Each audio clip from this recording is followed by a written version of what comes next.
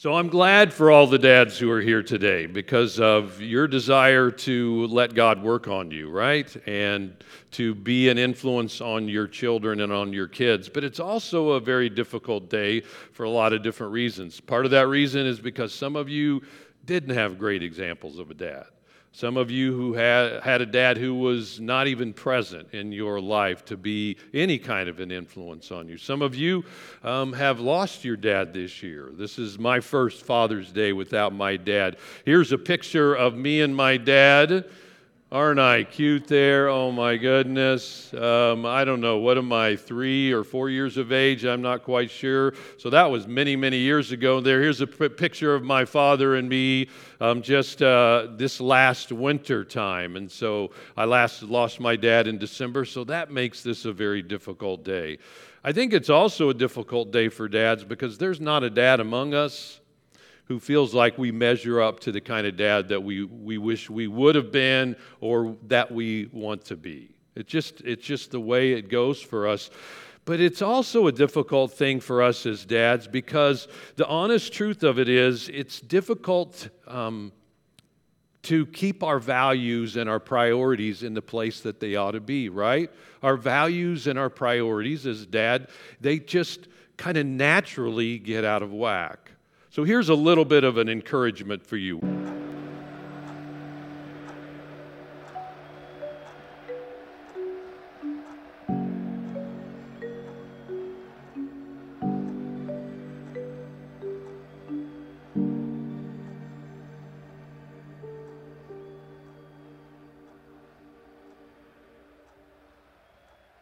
For you, Dad? Tar? I'll put it on later. Come play.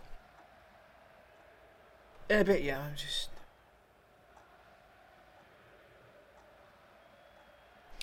Actually, can you get me a drink?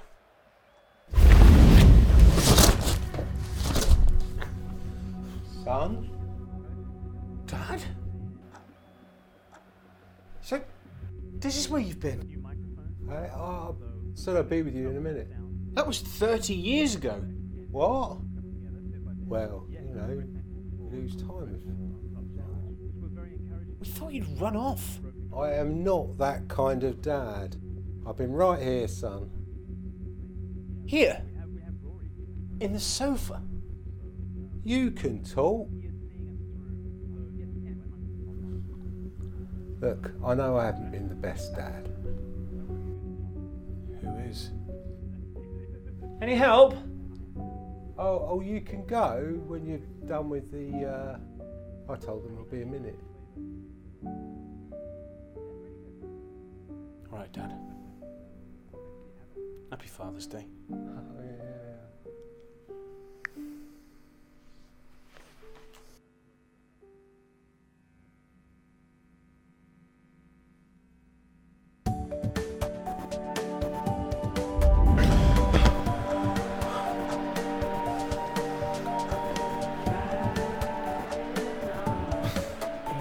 Any help?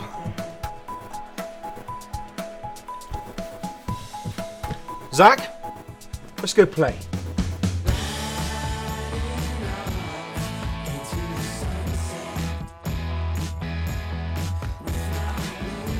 Some roasted peanuts would be nice. Well, we all struggle with getting our priorities out of whack. It happens to every single one of us. It's a challenge in our lives to not get messed up. I know I struggle with it greatly, and the question that really comes down to it is, how do I keep my values in the place they need to be? Because this impacts us whether we're a blue-collar dad or a white-collar dad, right? Whether we're a dad who works at home or we're a dad who works in an office or we're a dad who works in a truck. I mean, it affects all of us. It's a struggle for all of us, whether we're a dad who has a lot of money or we're a dad who has a lot of debt or we're both of those, right? We all struggle with this, keeping our values straight because there's such a pull in our lives from the world that we happen to live in. How do we keep our values from drifting? How do we keep that from happening? That's the big question. It really is.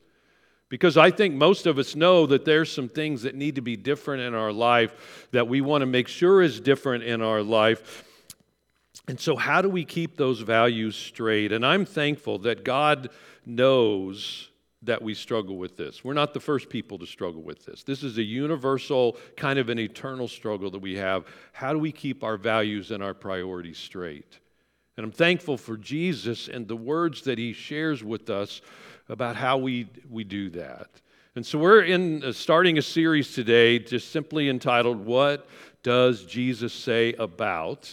And we're going to spend this whole series in the Gospel of Luke chapter 6. And so if you have your Bibles, I want to encourage you to turn to Luke chapter 6. Those of you who are online, turn to Luke chapter 6. There is some very significant teaching that Jesus gives to us here. And so we're going to talk about things like our values. We're going to talk about how do we get along with people that we hate. We're going to talk about what do we do about a judgmental spirit. But today we're going to ask this question, what do we do about our priorities in our life and how do we keep them straight? How do we help them to continue to honor what God wants? And so where do I get my values is probably one of the most important questions. Because all of us as dads, all of us as human beings, we live in this earth.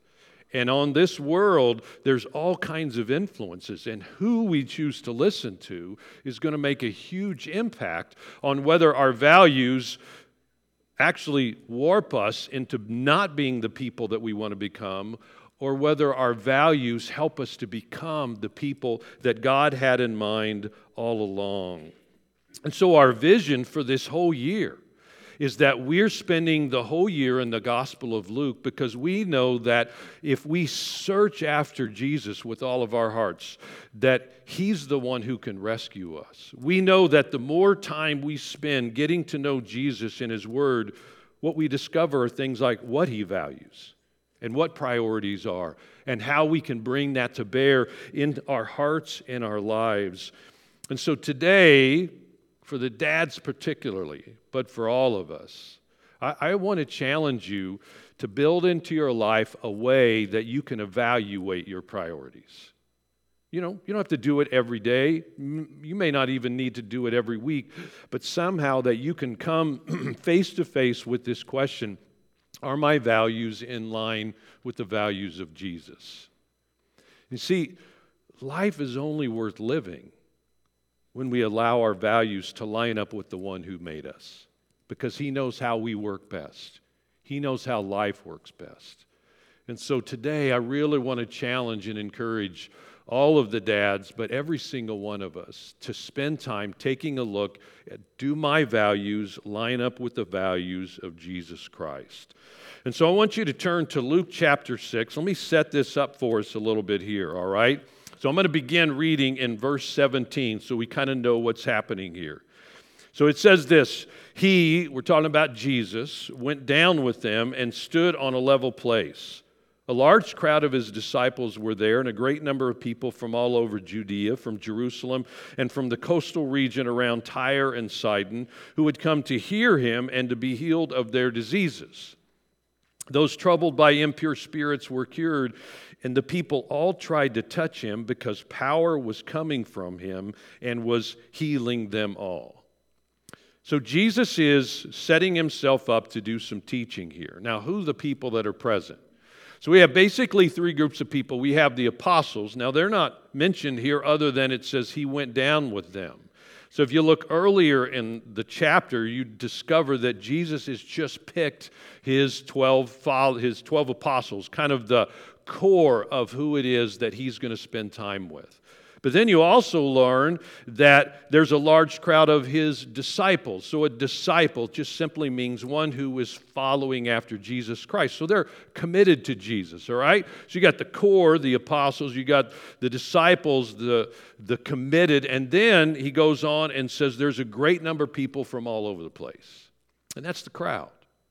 I mean, they're there. Why? Because they like the teaching of Jesus.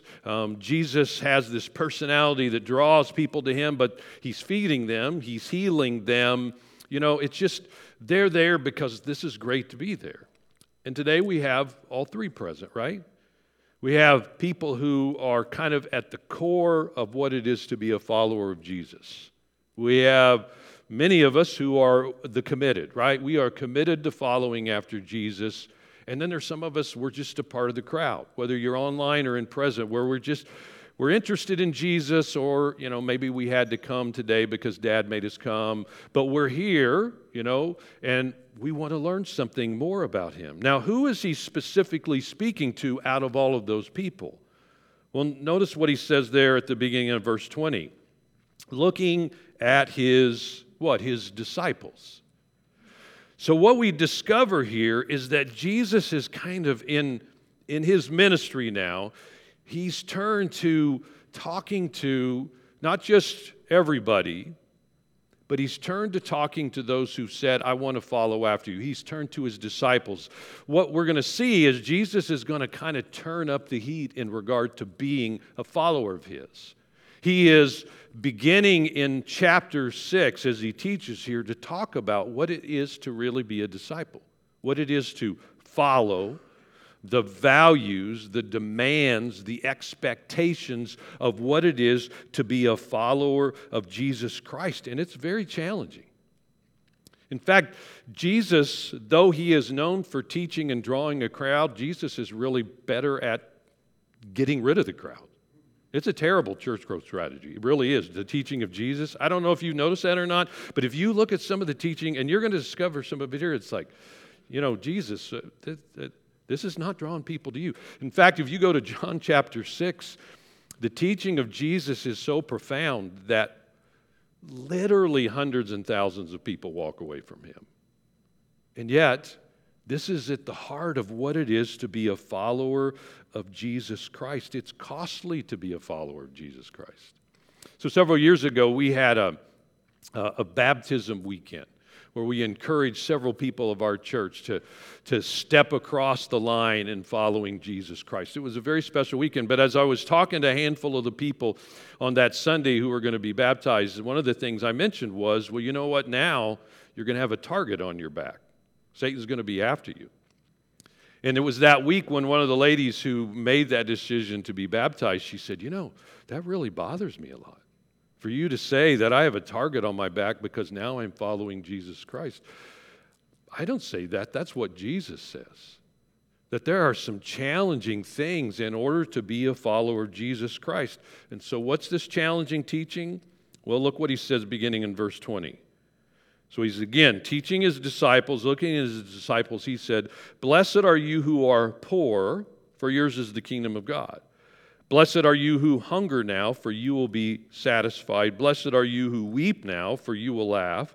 Blessed are you when people hate you, exclude you, insult you, reject you as evil because of the Son of Man. Rejoice in that day and leap for joy, because great is your reward in heaven, for that is how their ancestors treated the prophets." Now, can you imagine being in the crowd and hearing that kind of crazy teaching? Blessed are you who are poor, those of you who are hungry. Blessed are you who are weeping and wailing. Blessed are you when people hate you and they insult you and they don't want to have anything to do with you. Now, there's a little bit of a difficulty. You may be familiar with what's called the Beatitudes. And it is Matthew who gives us what are the most well-known Beatitudes in what's called the Sermon on the Mount, Matthew 5, 6, and 7.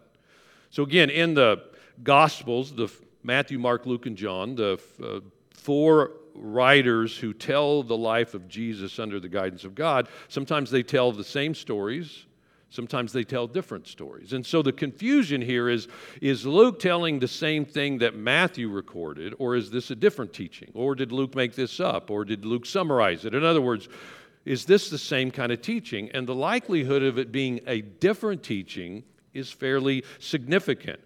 For example, if you look in verse 17, back at the beginning, what does it say? He went down with them and he stood on a level place. Okay, so now in this teaching, he's on a level place, but why do you think they call it the Sermon on the Mount? Because it was given on a mountain. So it's likely because they're in two different places, but what's more significant is the content. It's different. If you go back in Matthew 5, what is it, like verses 3 through 12 or something in there. There's several more Beatitudes there, and they're a little bit different. But then what's also different in Luke's passage, as he tells the teaching of Jesus here, is there's this very significant contrast, right? It's not just blessed are you, but what he does here is he gives you a significant contrast. Look, verse 24. But woe to you who are rich, for you've already received your comfort. Woe to you who are well fed now, for you will go hungry. Woe to you who laugh now, for you will mourn and weep. Woe to you when everyone speaks well of you, for this is how their ancestors treated the false prophets. I mean, Jesus, this is very significant words. These are words of great warning here. And again, you would say, Jesus, this is not the way to draw a crowd. At least wait until after the offering. Let us give the offering first, and then you can do this teaching, right? I mean, it's like this. So let's take a moment and think about these two key words, all right? So we have the word blessing and we have the word woe. All right, so the word blessing, it's a Greek word there, the word makarios. Makarios. Everybody say that with me. Makarios. All right, that's the Greek word. It means to be happy. It means to be divinely favored. It was a word that was oftentimes attached to the gods, that they would divinely favor someone. It's the same word that Jesus used, that Matthew records in Matthew 5. It's used several different times in Scripture, like Psalm 1, blessed is the one who doesn't walk in the counsel of the ungodly, and it goes through that.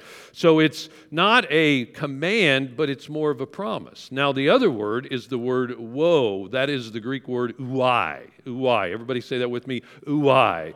Now, when you say this word, though, you have to get the pain going in your voice, okay? So it's almost like get the pained expression on your face and go like this, ouai. Can you do that? Those are not very pained expressions, right? Come on now. You can do better. It's one of those words, and I'm not even going to attempt to pronounce it, that means what it says or sounds like what it means, right? Anybody know what that is? I knew there would be somebody in here who would know what that is. It is a word that describes this almost sense of horror of a person who goes down this path. That's the word and how it's connected. Woe to them. It's not that Jesus is judging someone. He's just simply saying, this is the result of the person who travels down this pathway. And it's such a contrast to the values that we see in our world today, right? I mean, what Jesus is saying, you are blessed or you're happy when you're what? When you're poor, when you're hungry, when you're weeping, and when everybody hates you. And then he turns around and says, but woe to you who are what? Rich, who are well-fed, who are laughing, and everybody speaks well of you. I don't think this would be on anyone's list of their top goals in life, right? I mean, it's like, no, Jesus, this doesn't even make sense. What are you talking about? This is crazy here. So again, the word blessing. This is not 4 different categories of 4 different people. What we have here is a description of the same person. Blessed are you. And all of these things are a part of their life. But they are in that particular position simply because they've chosen to follow Jesus. In fact, look at what he says in verse 22. Blessed are you when people hate you, exclude you, insult you because of the Son of Man. You see, they're in this position because they've chosen to follow Jesus Christ. In fact, in that particular day, a choice for Jesus most often meant you lost everything. Because Jesus predominantly was preaching and teaching to Jews. And so if you were a part of a Jewish family and you said, I think Jesus is the Messiah, the promised one, most of your family, they would have rejected you. You would have been kicked out of your family. You couldn't have gone to church anymore with all of them. In fact, you would have been declared unclean and could not have even gone into the sanctuary, the opportunity to worship there. You literally, by choosing Jesus, would have lost everything, and yet people still chose to follow Jesus. But they are blessed not because of their status, poor, hungry, weeping, hated. They're blessed because of their focus. They're following after Jesus Christ. The blessings come because of who they choose to put their trust in. And they choose to put their trust in Jesus Christ. Now, the woes, again, they're not four different categories of different people. They describe the same person here. They're descriptive of this same person, but this person follows themselves. And they are not in this category of woe because of their status, that they're rich or that they're well-fed or that they're laughing or that everyone speaks well of them. They're in this category because of their focus. And their focus is solely on themselves. That they put themselves first, that they put their trust in themselves first. Blessed are the poor, and woe to the rich. So does this mean, Doug, that if I want to be blessed by God, that I have to give up everything? I got to give away all my money, I got to give away all my food, that I need to spend all my time weeping and wailing, and that I got to make sure that everybody hates me. Is this what it means, that in order to be blessed by Jesus? Well, possibly. Because what we discover, and I think this is very specific to those of us who live in West County, is that stuff creates huge distractions in our life. I mean, just think about the last couple of weeks in your life and the things that have taken your focus and your time and your energy and your effort.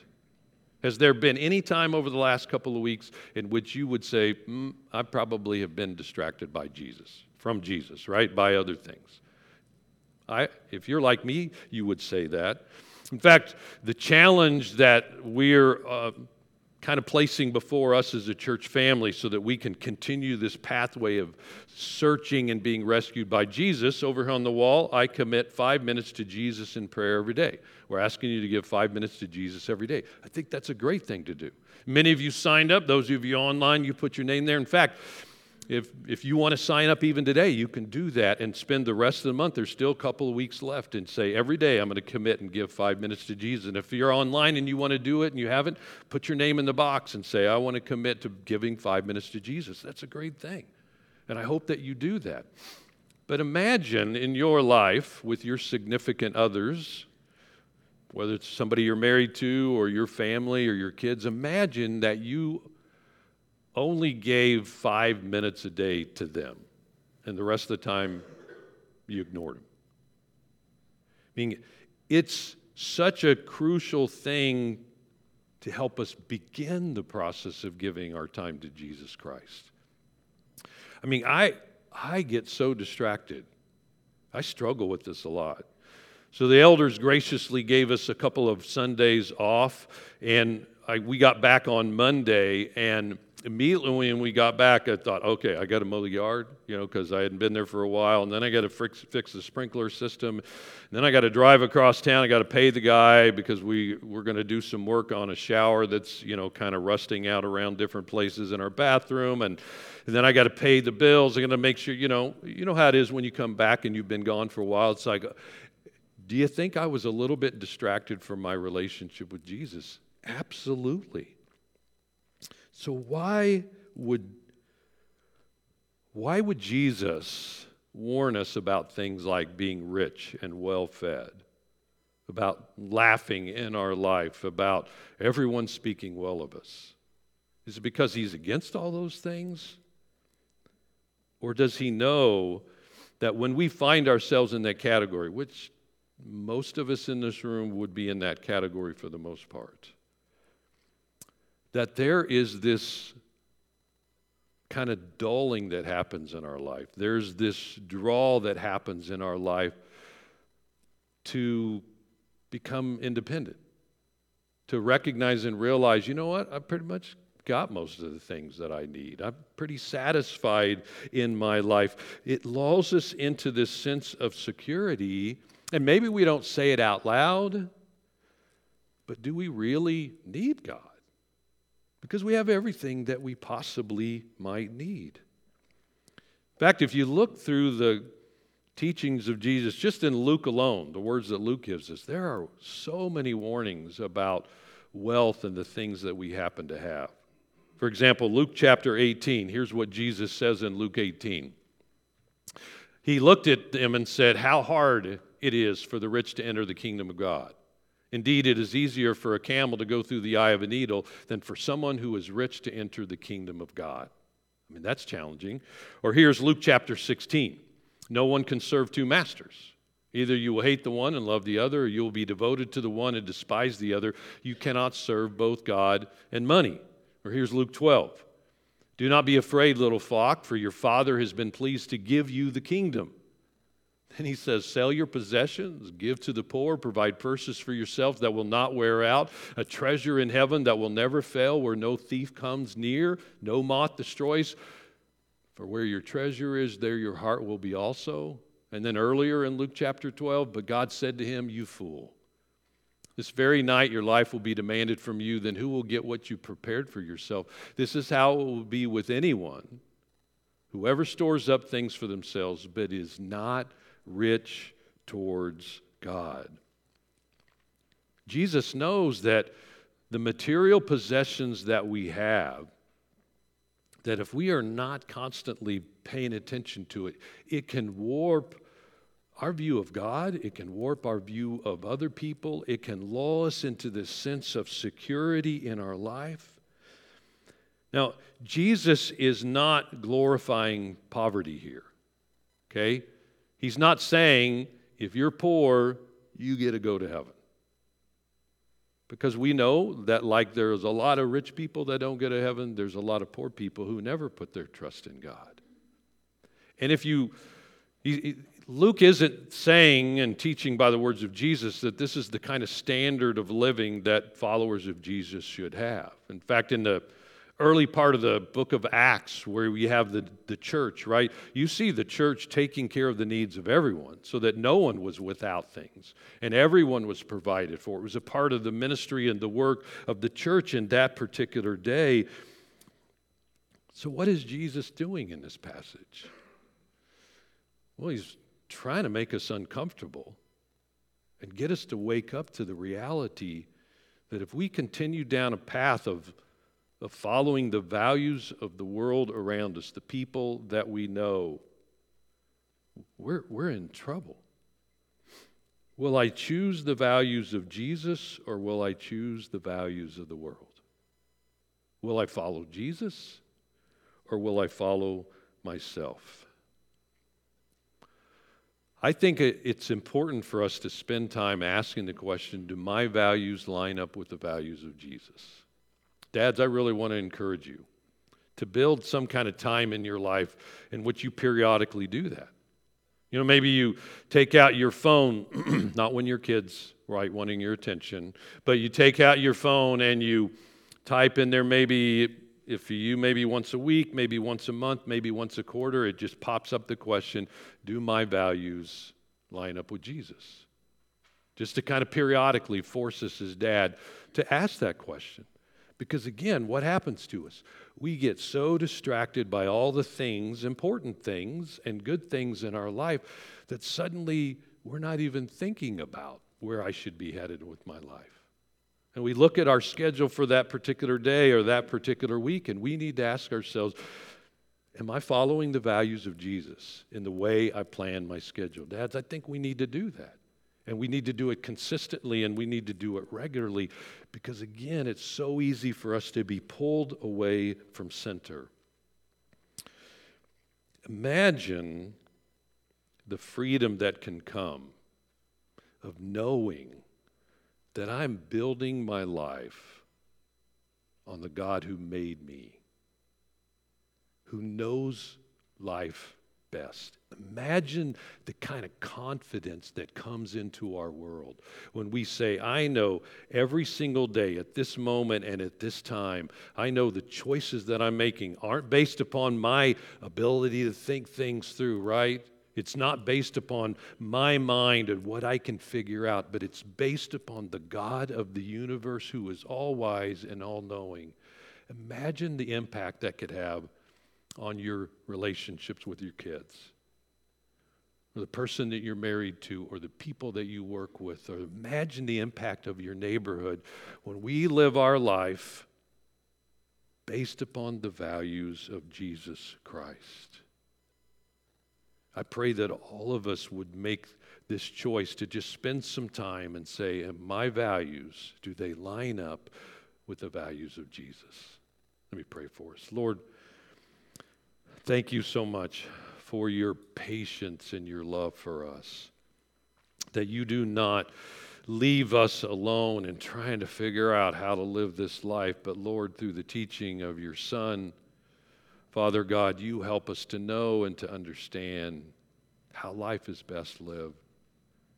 And so today, we invite you to speak into our lives, to challenge our lives, to just, Lord, bring about that spark that we need to recognize we need you and we want to follow you, and that's the only way life is really meant to be lived. Lord, thank you for the truth of your word. In your most precious name we pray. Amen.